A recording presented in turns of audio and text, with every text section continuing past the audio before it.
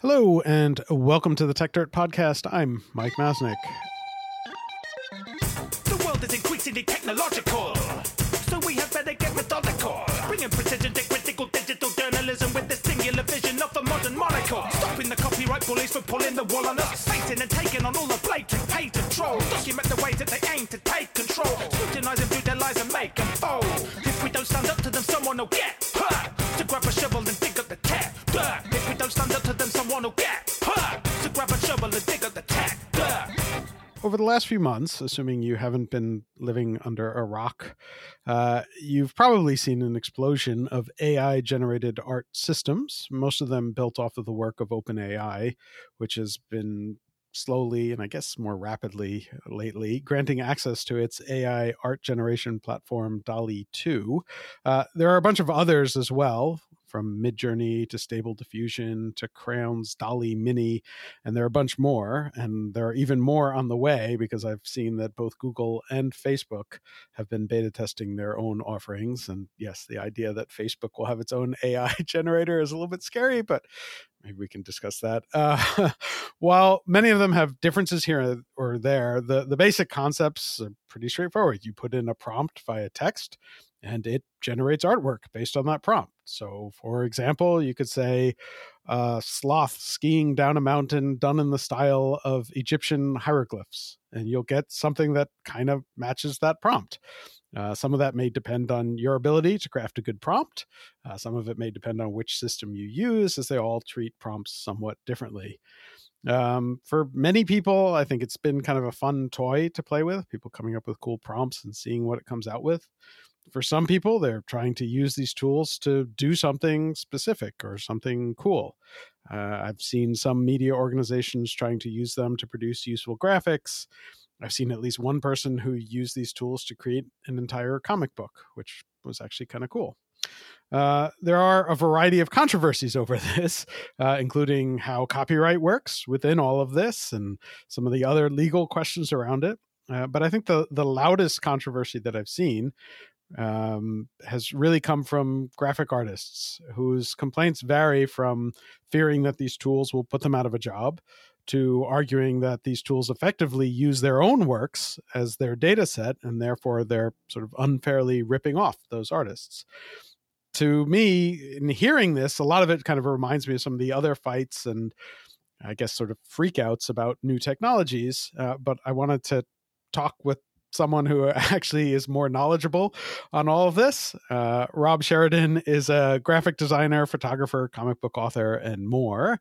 He's perhaps best known for his years as the art director for Nine Inch Nails, where he was always one of the more thoughtful voices in exploring the intersection of technology and music, and also showing where maybe some musicians were freaking out about the technology, but that it could actually be used to their benefit. So I thought it would be a useful perspective to have on AI art as well. So Rob, welcome to the podcast. Thank you. It's good to be here. Cool. So let's start with just a general take on all of this. AI art. What do you think?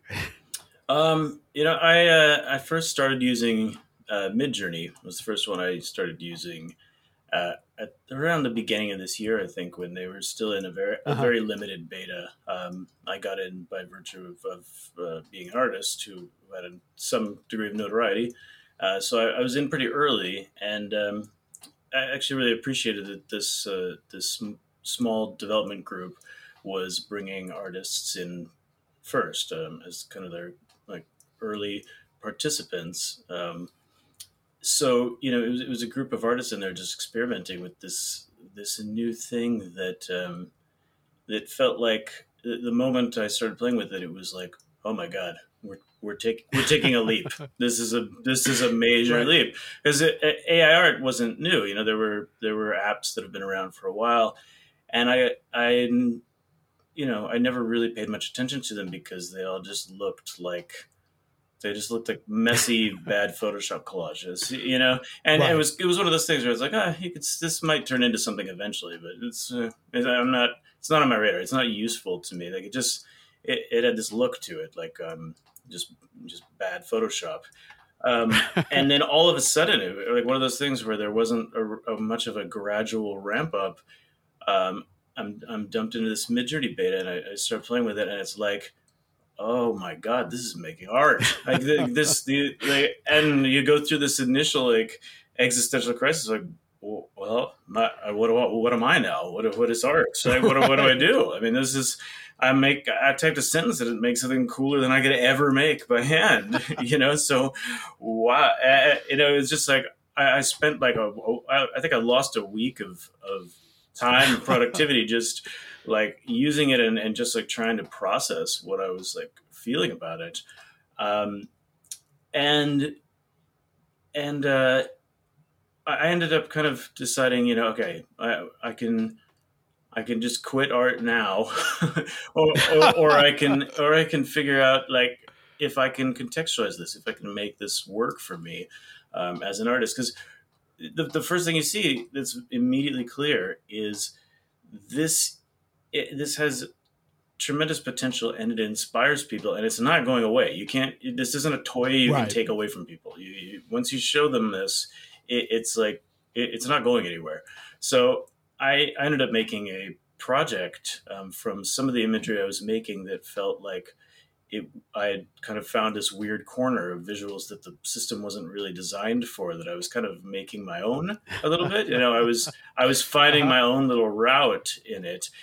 And I set out on this kind of storytelling world building project inspired by the AI that was really about. It was an exercise for me in finding authorship in this because typing a sentence and getting an image back did not feel like it was something that I could call my own art. I couldn't, for me personally, I wouldn't feel comfortable being like, this thing is my art. But, then that's when you start to kind of think of, okay, the artist as curator, the artist as contextualizer. And so by kind of making a collection of imagery that really did feel specific to my brain and then building a context around it, turning it into a story and presenting it in a way that, the package was distinctly my own and I was creating a lot of storytelling within it. I felt like, okay, I have made something that is truly mine. And the AI served as the kind of robot artist that was working under my direction. And, this thing wouldn't have existed without me. It couldn't have existed without me. No one else can do this. And then I felt like, okay, this is a piece of art that I've made by adding a lot more of myself to these AI generated images. So that's a long way of saying I'm optimistic about this stuff. And I think as artists, out there, your mileage will vary depending on how open-minded you can be about it. And also to a certain degree, because as you know, Mike, we've been through this many times before, you have to accept a certain amount of inevitability. There's a certain amount of, you can dig your heels in all you want and bitch about it and be stubborn about it. But some of these leaps of tech are just never going to be seen as evil, nefarious things that society will reject. When people can, now explore their creativity in ways that they never could before.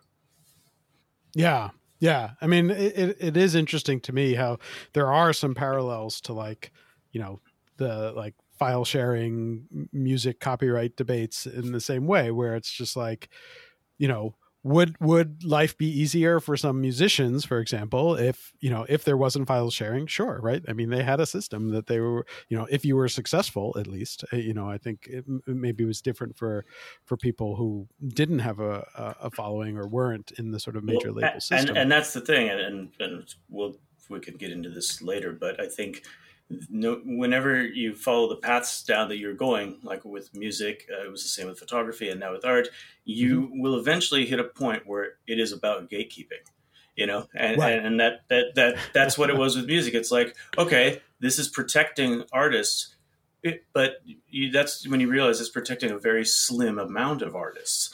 And there's a certain amount of redistribution that happens when you break these barriers down, where, yes, the highest end of people cannot be as successful anymore, but that was already a very limited section of people. And now you have millions more who are able to enter the arena for the first time ever.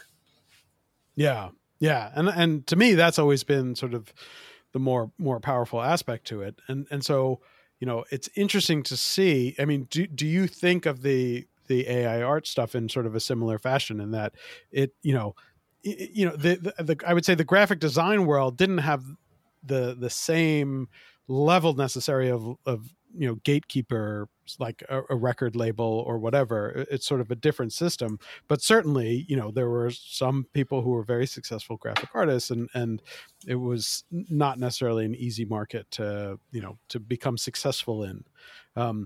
Do you see the same sort of thing happening with AI art and the graphic design market? Well, gatekeeping can come in many different forms. In the music industry, Sure. It was very much about you had to be, you had to have the very, very rare opportunity to get signed to a label, and then to be signed to a major label, and then to be successful on top of that. So it was the slim chances of being discovered, being signed, being successful.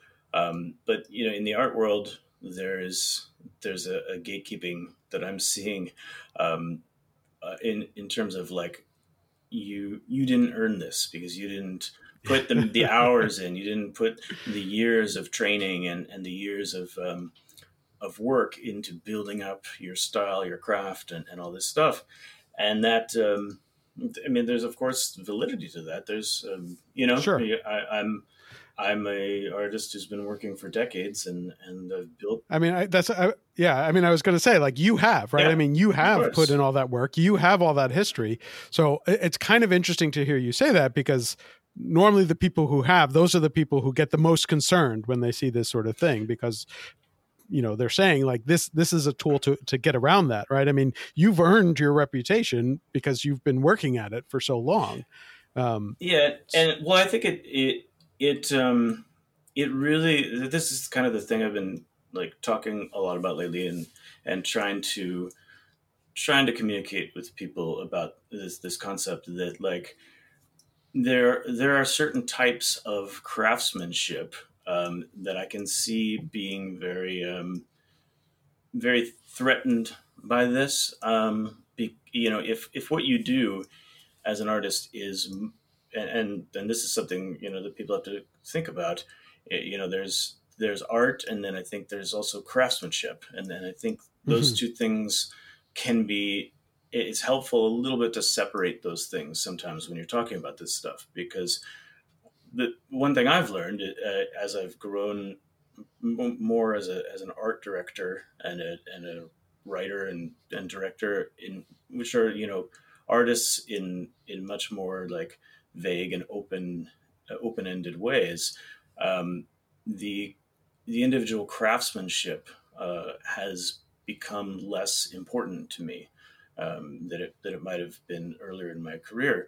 But there are these artists out there who basically what they do is craft. Like they're illustrators by hand, and they've been illustrating by hand in a certain style that they've been building up for years. They have an incredible technical ability, and they are the ones rendering all the little details on and making these rich, elaborate scenes. And when your craft in your career is that kind of technical rendering, this is the type of thing that you see as leaping over you, and to them it feels like this thing is cheating, or that it's stealing from what they've built up by hand, right? And then that's when you're like, okay, well, how much of this is just the next evolution of automation, automating processes that we used to do by hand. And there's no clear answers right now. I mean, this is a very new thing. There's a lot of different and valuable opinions on it.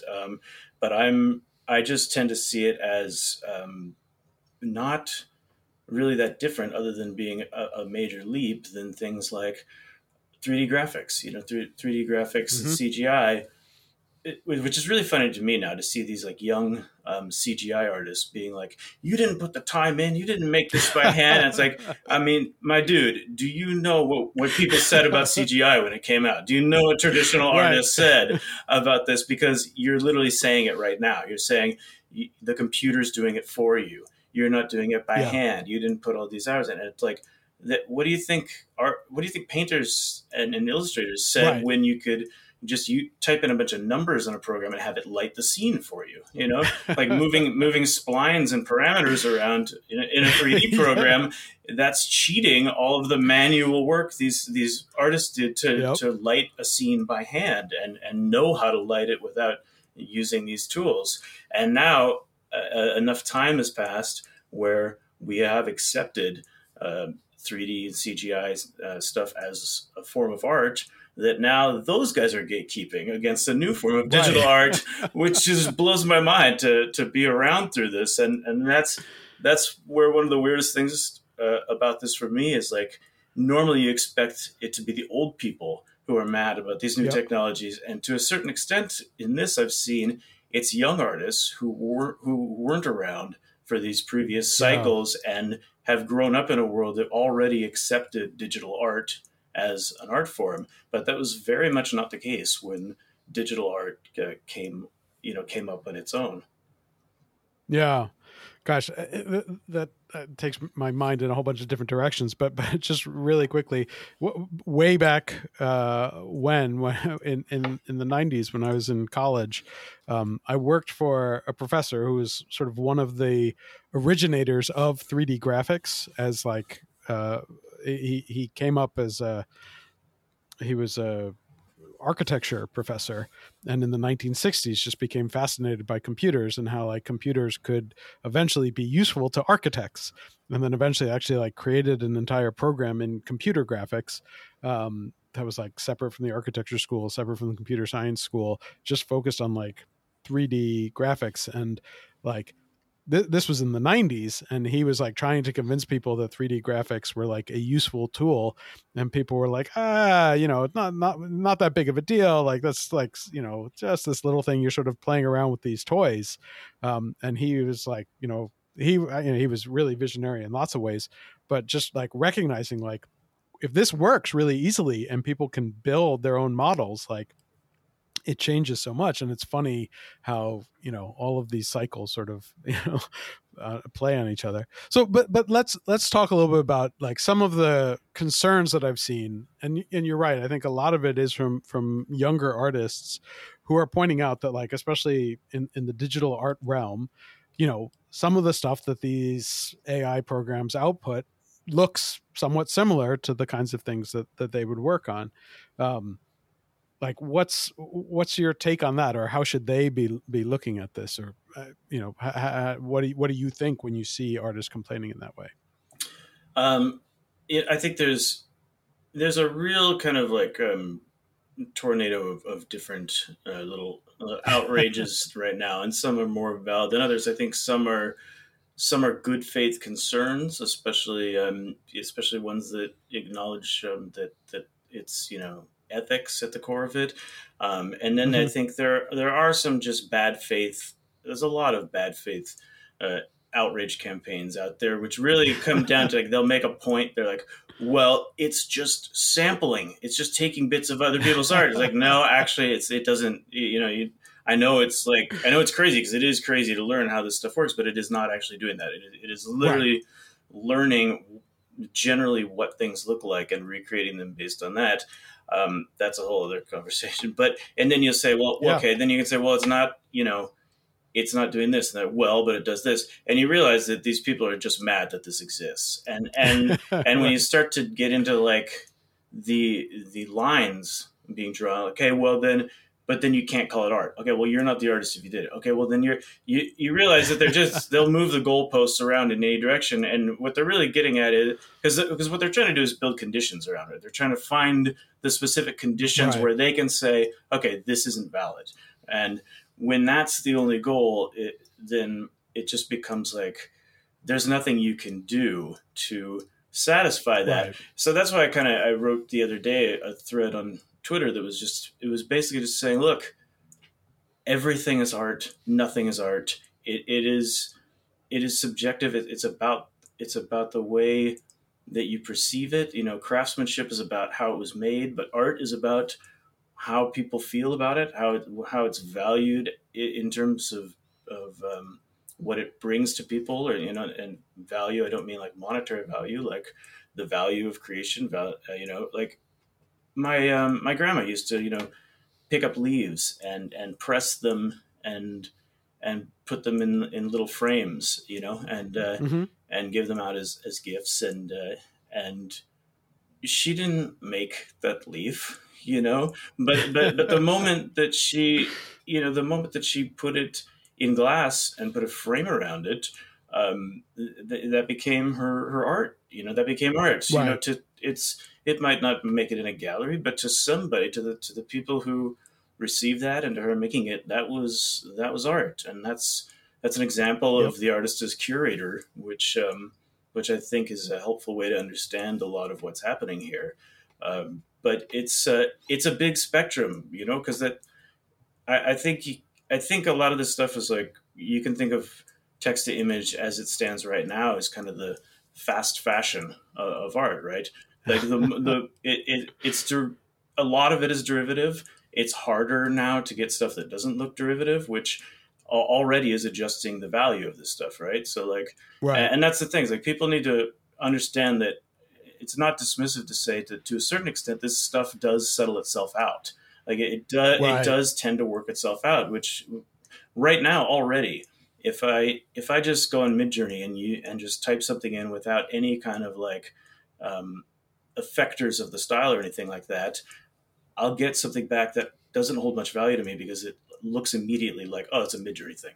And when I see stuff done in the kind of typical Midjourney standard output style, because Midjourney does have a particular style that it uses, I just say, oh, it's a Midjourney thing, and it's already devalued in my mind because there's so much of it. It's so Right. common, and that doesn't mean that piece of art isn't important to the person who made it. It doesn't mean someone might not like it, but to me, it's less valuable in a way, if that makes sense, versus the stuff that I look at and say, I don't know how they did that, or that, or Right. stuff that's given a context. They put a story behind it, they make a theme around it.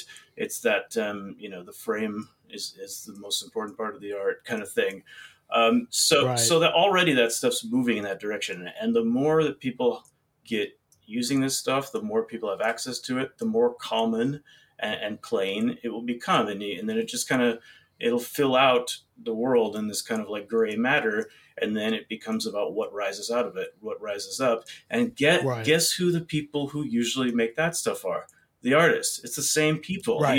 So just the fact that Right. everybody can do it now actually just kind of elevates the whole thing, because you quickly discover that oh, anybody can do that now, but most people won't. Most Right. people won't. Or won't do it well. Yeah, or won't Right. do it well. Yeah. So, Yeah. so that's a rambling way of answering the Yeah. No. question, No. but there's, I think that. I tend to ramble a lot on this stuff because there's no defined points right now. And that's kind of the whole thing that people need to understand, is that Yeah. there's no answer to right now. Right. No, but I think it's really interesting, and the idea of like curator as artist, I think, is actually an interesting one to think about. And like, it's funny you're describing that and describing like, you know, putting leaves, pressing leaves, and putting them in frames or whatever. There are arguments, and I've people have made these arguments that like are photographers really artists Hmm. because they didn't create the scene. I mean, assuming you're doing like landscape photography or Yeah. something, like that's nature.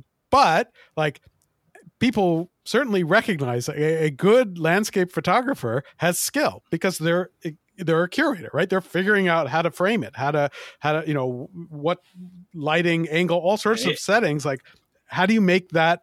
But I think it is very much a curator as artist thing, where it's like you're curating the scene that you're going to capture, and sort of how it's framed and how it's set up and how it looks, and even how it's developed in certain cases. Uh, That makes a huge difference. Yeah, it really does, and that's the type of thing where when people get mad about, for example, like that you can a, a lot of the examples of AI text to image right now, or you can say a car in the style of, Salvador Yeah. Salvador Dali or whatever. But you can also say it in the style of, in some cases, if you're a current working artist who has enough notoriety, and you have to have a considerable amount. Like, some people have gotten it to do some stuff that's kind of in my style.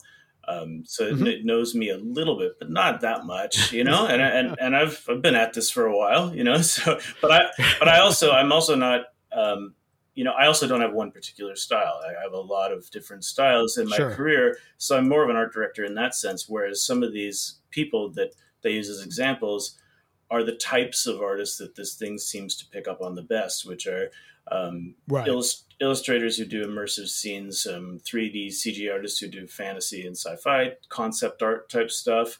And some of these guys, that are working right now, it'll pick up their style very well. And that's the example that is often used to say, look at this, they're going to take our jobs. They're copying us. They're ripping us off, whatever. But in the dust settles kind of sense, that is the most derivative and boring way to say that you've made something original with AI. Right. It's great that it's there. It's a valuable learning tool for people who aren't, super familiar with these tools or don't have a lot of art experience. Exploring how things might look through different eyes is really, really cool learning tool. And I want to talk more about that later, because the learning and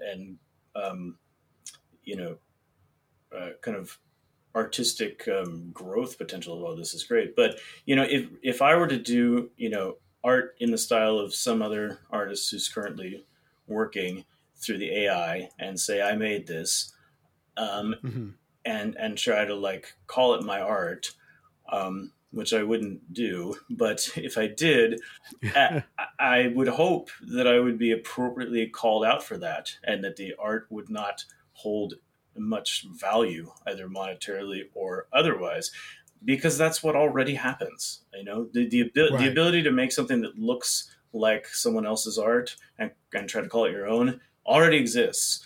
And we already roundly disapprove of it, Right. And the fact that it can be done faster right now is panicking people, but the results are the same, which is that bootlegging exists. It's going to, it possibly will more from this or less, who knows, but that's out there, and we still don't value it.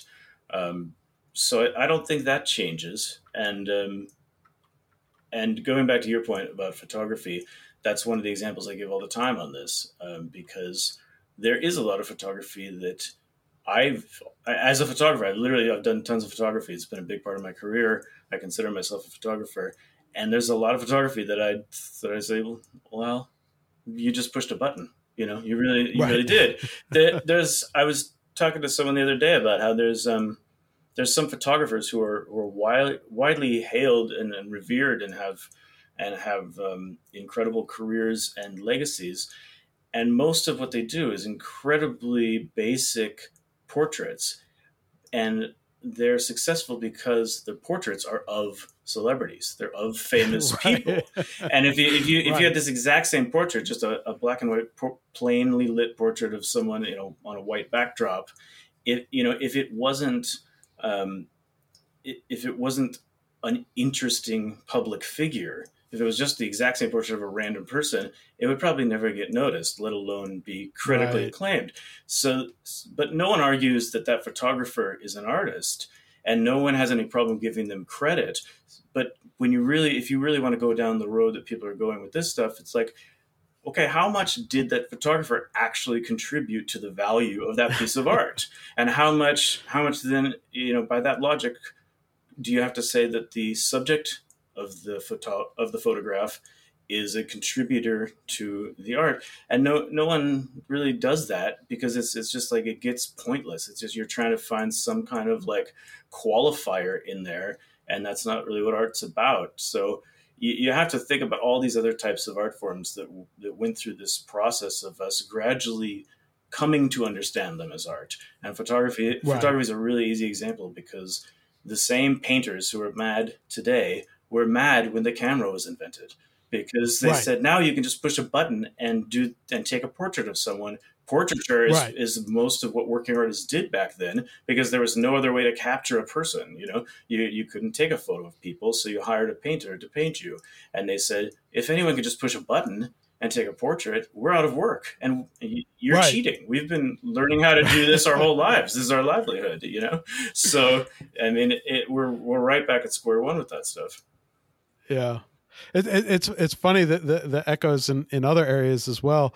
Like, I've used this example a bunch, but like the copyright, in 1909, the U.S. rewrote its copyright laws. We had the Copyright Act of 1909, which actually took almost a decade to get to that point. But the key reason why they felt they needed to rewrite the Copyright Act was because, in the early 1900s, I think, was the invention of the player piano, where you could, put a roll of paper in and it would play songs for you. And the sheet music producers flipped out because they were just like, wait a second, like music in those days was a sheet music business. People would buy the sheet music so they could play it on their piano. Yep. And they're just like, if this piano can play automatically and people could just buy this roll of paper and it'll play the song for you, like, we're destroyed. No one will ever buy sheet music again. No one will ever, need to play a piano again. So we have to change the copyright laws. So like the entire 1909 Act was like this moral panic about the player piano, and the same sort of thing. And the same thing happened with recorded music. When the phonograph came out, when you could buy a record and take it home of recorded music. Musicians, it was the musicians who freaked out, because the way that they made money was by performing their music live, and they thought, well, if anyone can just listen to my music at home, who's going to come see me perform live? How am I going to make money? So it's, there's so many of these. You want to dig right into the world of the artists who are upset today. Go ask traditional animators how they felt when computer animation came around. They said a bunch of tech people who don't know anything about the expression of drawing movement are trying to cheat it with computers, and it looks ugly and it doesn't move because they didn't learn all this expressionistic movement. They didn't study it. They were furious, and then that kind of leads to the uncomfortable truths around some of this stuff, which is that when these shifts happen, everyone wants to say they're trying to take our jobs.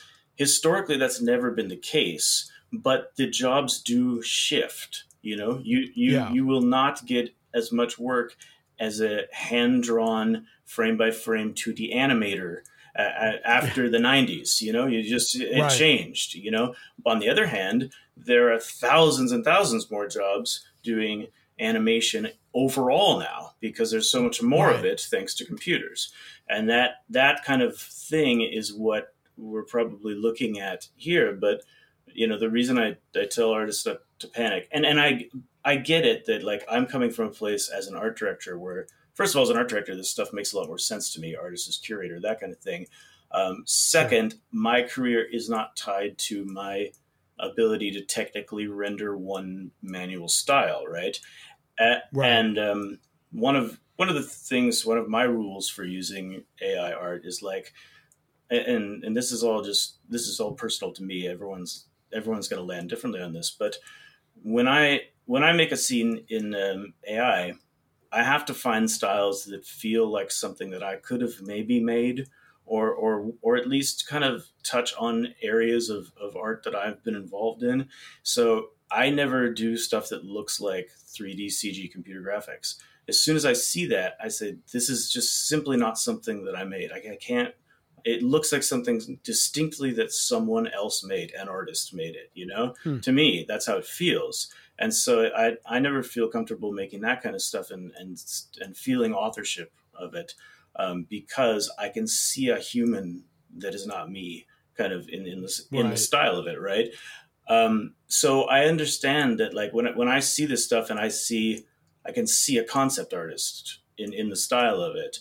And I think, well, this feels like something a concept artist would do. It's not my style. And that feels weird to me. And I can see how those types of artists, like concept artists who do this particular thing technically all the time, are concerned about this when it can do concept art type stuff so well. But you got to think about, like, most likely where this is going to end up is AI will be a tool for concept artists. And you think like, oh, well, they can just do this now. They'll just take our jobs. But probably they're going to hire more artists. A lot of these guys, these concept artists, work for game studios. That's where a ton of this work is right now, right? Which let me tell you about what they thought about video games as art. But video games are a perfect example, because the technology and automation has allowed these games to grow and these game studios to grow. There was one person at most doing the art on video games in the 80s, just making the sprites. And now there's hundreds of artists involved in games. So when you bring these AI tools in, you're going to have game studios who want to build their own proprietary AI data sets. And they want their own artists building up all the materials that their AI learns from, so that they can hire more artists to use their proprietary AI tools to make games that are bigger than ever before. And that's where it's like, you have to have a little imagination, and you have to look not at right now, but at a little bit down the road of where this stuff lands. And I truly believe that it will land in a place that's better for art overall. Yeah. Yeah, I think that's a really good way of looking at it and thinking through it, and sort of, and for the artist, sort of figuring out also kind of like where there are spaces where they fit into that world, right? So what are the opportunities for them? And it might not be the same as what you were doing today, but there are, some of those things are difficult depending on your background or experiences, but there are certainly ways that lots of people can transition into these jobs. And in some ways they could be more interesting and more fun. Building entire worlds as opposed to a single image or things like that. There's a lot of interesting ideas. And there's going to be casualties. It's a hard conversation to have, because there will be casualties, and that's why I can't change the inevitability of this stuff, and neither can any of you. So that's why my first advice, like the very first thing I ever said about this after I first tried AI art, was learn it now. Learn it right now. Right. Figure out how you're going to adapt to it, and get ahead of it, because the people who are the casualties of this stuff are, and I hate to say this, but many times, as someone who was a photographer who didn't come up through traditional photography methods after the digital camera revolution, which is a whole other thing, many times I'd go into the camera shop, and there'd be these older guys there. This is like in the early 2000s, like 55-year-old guys in there with like gray ponytails, and they want to talk about like specs of lenses and stuff like that, and they're all a little bit bitter because they're all photographers who had built up this big collection of very expensive gear, and they had a dark room, and they had all this stuff, and they were professional photographers, and now they're working at camera stores because no one wants to pay them the same rates that they used to, because everyone's got a digital camera, right? And and I don't have a lot of sympathy for those guys who are mad about that, because what they did is say, no, this is the way to do it. You have to develop it yourself in a darkroom. And instead of saying, okay, well, it's moving in this direction now. If I want to make money doing this, I better learn the new ways and be more flexible and faster and more adaptive. And they didn't do that, and they just complained about it the whole time, and it didn't go in their favor. And now they say that, like, well, anyone thinks they could be a photographer now. And guess what? Anyone can. And that's a good thing. I'm sorry, but it is. There's more photography now than ever before. But yes, it is harder to charge $10,000, for a photo shoot. But at the end of the day, there were tons of people out there who were capable of taking a good photo. They just didn't have thousands of dollars of equipment in the 80s and 90s. And that was the gatekeeping there. Yeah. Yeah. It's fascinating how often this sort of echoes, right. And repeats. And we're seeing the same thing over and over again. One of the things that you mentioned, right, was like you brought up, with some of these programs, they often seem to work better if you do say like in the style of this particular artist or whatnot. And definitely that's been one of the big concerns I think that I've seen is that people are saying like, oh, well, there it's clearly, ripping off that artist or pulling from their style, and therefore, it's unfair to that artist. And do you have like more specific thoughts in response to that argument? Yeah, I mean, I think this is where a lot of artists lack of understanding of how copyright works can muddle this discussion, because they're like, this is copyright infringement, and right. And it's not. First of all, once again, these systems are not taking actual pieces of your art and repurposing them. They're not taking a single pixel of it. They're only looking at it. But beyond that, you can't copyright a style. You can't copyright something that kind of looks like something else. And my God, the worst direction that this could go is somebody with the right connections gets a congressman riled up about this, and we end up copyrighting styles. And you want to kill art? That'll kill art, because everything looks like something else. Every single thing. Right. If you and you never knew that as much before the internet, but now when you put when you put an image out there to such a vast global audience, someone out there is going to be like, oh, that looks like that thing, a thing that you would have never known about before, So that is a bad way to look at this. But I do think on an ethical level, if there are working artists who have their names in these systems and have concerns about it, I don't think it's a bad thing. In fact, I think it would be helpful moving this forward if some of these AI programs and these companies would be willing to let artists ask to be removed from them. So if a working artist says, "Can you remove my name from this?" First of all, I think it's a good faith gesture. I don't think it's going to hurt the technology at all to remove some current artists from it. There's enough other information out there. I think it'll make some of these artists feel better.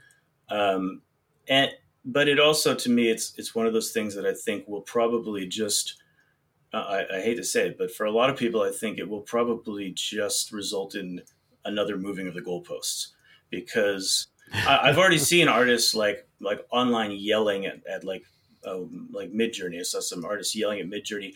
I searched, and over like 500 queries have been made using my name. And then they replied back and they were like, okay, well, just so you know, people try and like, here's what it looks like with this done in your style. And here's what it looks like done by artist. And it's exactly the same, because we don't actually have any real data set for your style. It's not, people are asking for it, but it's not actually doing anything, So I think some people who are determined to be mad about this, even if they were able to remove their names from this thing, they would discover that the tech and its ability to render incredible imagery would keep rolling right along, and they would still feel like it's a threat to them. So then the goalpost would somehow move, to another thing. But I do think, we might as well try to be as understanding as possible as this stuff goes out. And some of the concerns are like, you're selling a product that can use my name in it. I don't know. That's a blurry line. It's not something that concerns me. Like just today, I was trying to get it to do my style, because it's interesting to me. But if it makes people feel better, all these things have terms that you can't search for, right? That to try and block the content. So just let artists add their name to that if they want to. It's fine. Yeah. Yeah, that makes sense. I mean, there's a part of me that just thinks too, it's like, look, if people are doing searches in your name as an artist, like that should be a vote of confidence as you as an artist, right? I mean, that shows that you have a following, that people are interested in your style and they recognize what your style is. I know. I'm mad that the thing can't do my style very well. I want to see how it looks. Like I think it'd be an honor to see that like a computer's understanding of the global consciousness of art includes me, that I'm a part of that. That's really cool. But to each his own, I guess, on that. Yeah. What do you have any thoughts on like now, like because part of what people are discovering is that, like, as I think you've mentioned earlier in this discussion, like actually generating good art out of this is a challenge. And there are even like now marketplaces. I don't fully understand this at all, but like marketplaces for prompts, like to create better prompts. And to me, that's kind of a signal of what you're talking about, that it's like, you know, you have to have some sort of artistic eye or sort of that curator's mind to be able to even figure out how to create a good prompt. I don't quite understand if the market for prompts, like how that makes sense or how that's a sustainable market in any way. But like, it is interesting to me how quickly that's developed and how people are already sort of recognizing that just because I have this tool that will generate anything I want doesn't mean I can get it to generate something useful. So do you have any thoughts on that, and sort of like how like the focus on like better and better prompt writing has suddenly become a whole market, I guess? Yeah, I mean, it's funny to me because on both ends, on the people, on the end of people who are enraged about this stuff, and on the end of people who are trying to capitalize off it or claim that they're I'm an AI artist and I'm a prompt artist and the people trying to sell prompts and stuff. On both ends of it, it's hilarious to me because this stuff is moving so fast that that what AI art is, what it looks like, how it works, is the most literally right now, as in today, right now thing. I have, like, you know, talking about artists as curator and prompts and stuff like that. I have been, you know, working on prompts that kind of, you know, for me, the most important thing is pulling something of myself, you know, my ideas and my brain into it, and an aesthetic that feels open enough that it's definitely not another artist. So I've been working on that for quite a while. And when I say quite a while, I mean like 4 months or something, because that's how long this has really been a thing. And you know, my art director nature is like, this stuff can generate so much cool looking shit so quickly that I end up with folders and folders of stuff. And it all feels like it's got to be a collection of some sort. Okay, so I put it in buckets and say, this is a cool collection of this, and I'm going to do something with this. I want to go in and edit these and put them together. And by the time I've even kind of finished thinking about that, the tech has moved up ahead a little bit. And all of a sudden, it can do better looking stuff, and my prompts don't work as well as they did before. And I have to tweak my prompts, and that leads to getting a whole new batch of really cool stuff. Say, holy shit, this stuff's way cooler. Okay, let me put this in a folder. I got to put this together. I'm going to make a collection out of this. I'm going to do something with this. And then, oh my God, wait, they just released a new version? Oh, this one does this stuff better. And all of my prompts from before are broken. Like all the stuff that I was, my specific prompts that I was getting some of my best stuff out of, they just, like Midjourney just released a new test for their new beta, like where the software's going. It shattered all my prompts. None of them work the same way at all. And now when I look back on some of the first stuff that I have still sitting in a folder, waiting for me to do something with it, it's like, that stuff looks primitive now. That looks like it was made with 10-year-old tech. It was made 3 months ago, you know? So I mean, the tendency people have to want to immediately categorize and label and put this stuff in a definable bucket and a definable space, put parameters around it, try and understand it, is a lot of wasted hot air right now. I think right now we should be along for the ride and having these and having these bigger, broader philosophical art and ethical questions, but certainly not around how it works right this moment, because prompting will be the kind of lowest form of this stuff very soon. It will be the equivalent of an Instagram filter, writing a prompt, because where this stuff is going to be, you know, you're going to have digital art tools that are AI trained. You're going to be, you know, if you're an illustrator, you'll be able to kind of build up your own little AI assistants who have all of this knowledge from this vast wealth of artistry, but also knowledge of how you work and your style and your preferences, and you can tune those things. So imagine you attach an AI assistant to your paintbrush according to a certain mood. And as you fill in the background, the trees in the background, you're not painting each tree one by one. It's filling in trees as you draw in your own style, tweaked according to a certain mood. And then as you draw those, you can click on different parameters to change them as they're happening. Say, no, actually, I want them to be angry, or I want them to be this. Or, hey, AI, I want new ideas for how these trees might look in this scene. And this is very, very quickly going to become a craft, a very complex, intricate manual craft, just like 3D CGI art is. You're going to be able to use these tools to very, very specifically render exact scenes that you want, instead of playing this roulette wheel of like generating 1,000 prompt regenerations and hoping that it gets to what you want.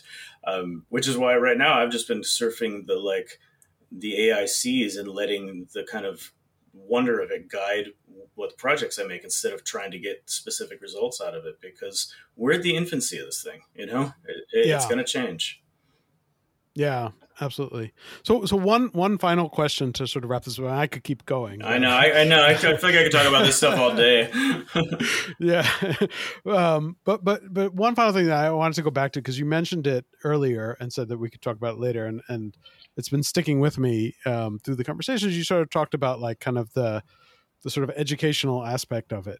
And so I wanted to dive in there, and sort of, I have an idea in my head of what you might mean by that, but I'm not sure if I know. So what did you mean by kind of the educational aspect of it as a tool? I think there's a few prongs of that. I mean, one of them is the simple acknowledgement, when we talk about gatekeeping in its many forms, is there are people, when you snidely say, well, I've spent thousands of hours learning how to paint, and I do this as a skill with my hands.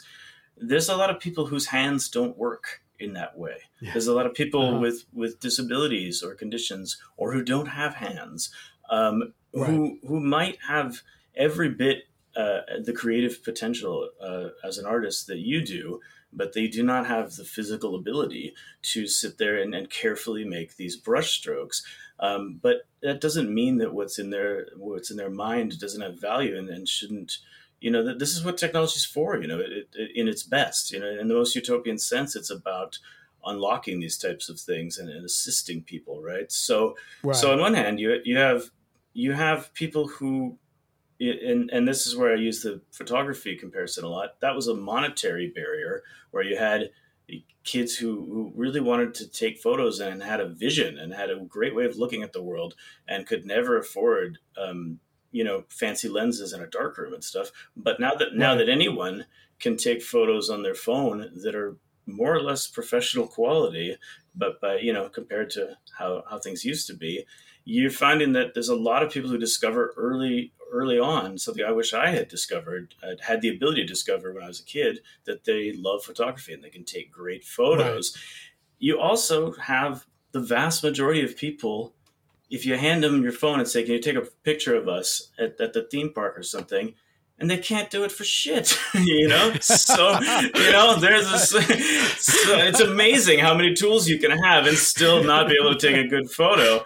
And that's why, even though anyone can do it, people still pay money for other people to take photos, Yeah. So to that extent, like you've got this technology that can now allow people who have never had the ability to technically render the things that are in their mind. They're going to have tools that allow them to take the imagery out of their minds and visualize it for the first time. I think that can help in art therapy tremendously. The ability for people to visually express what's inside that they didn't have the tools to before.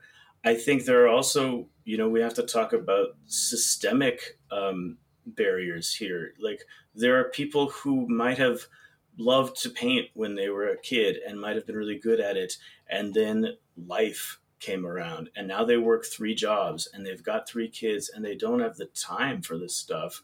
I've already found as an artist implementing AI into projects that I can do stuff that I would have loved to do on a project, but it would have taken me hundreds of hours to do it. Now I can do it so much faster, and it's the same vision. It's just compressing the time. And I I think it's wonderful that we can accept this kind of stuff as art when you think about people who wish they could sit down with a canvas and paint all day. And, for Right. them, it didn't work out that this became their job, that they got to be paid to spend hundreds of hours on it, but they deserve to be able to express themselves too. And as to a certain degree, I think you have to apologize a little bit for how brutal our system and our society is against creativity, against the time to be Right. creative and be artists. And then on top of that, you have this new ability to bring into. I was actually just talking to someone from the school board of our state the other day about talking to the IT people there about how to bring this type of technology into schools, because when you have kids, the young kids, one of their favorite things to do is to tell you an idea they have and have an older person Right. draw it for them, right? Well, what happens when a little kid is able to, use their fingers to draw a house, and the AI fills it in as a house, Yeah. and then they can change the style. They can say, I want it to look like this. I want it to look like this. Now you've got people using their imaginations in a much bigger ways early on and taking more control of it for themselves. And then you have to think, beyond that, you can tell I've been thinking about this a lot. Beyond that, I'm like thinking about my own kid who's a baby right now. When they're growing up, it's like, if they're expressing interest in visual creativity, am I going to teach them how to shade a drawing with a colored pencil? Or am I going to teach them how to bring in all these other materials from the digital ether and build a scene in this way? And it's like, if you go to learn how to make how to design furniture now, if you want to do that, do you spend years learning how to whittle wood, or do you learn 3D design programs, Right. And so there might be a situation here where actually painting stroke by stroke, it kind of becomes an artisan craft that has value on its own, Right. but is not the starting point for how we visualize art anymore. And there's a ton of early education opportunities there. Yeah. No, that's fascinating. And like, yeah, that opens up a whole bunch of ideas in my mind. But I did say that was my last question. And I know that we could talk about this more. Well, how about this? We can do a follow-up in like 4 days when all this conversation is irrelevant, because it's moving so fast. Exactly. No, it is fascinating how quickly this has changed. And I think you're right. I think, well, maybe not 4 days, but certainly by next year, it's going to be a totally different world. For sure. And, for sure. This is fascinating, but thank you so much for taking the time. This was really, really interesting to me. I'm sure it was fascinating to our listeners as well. And it's given me a lot to think about, certainly. So thanks, Mike. Yeah, it's been fun. Cool. And thanks everyone for listening as well. And we'll be back next week. To grab a shovel and dig up the tap. If we don't stand up to them, someone will get. To grab a shovel and dig up the tap. If we don't stand up to them, someone will get. To grab a shovel and dig up the tap.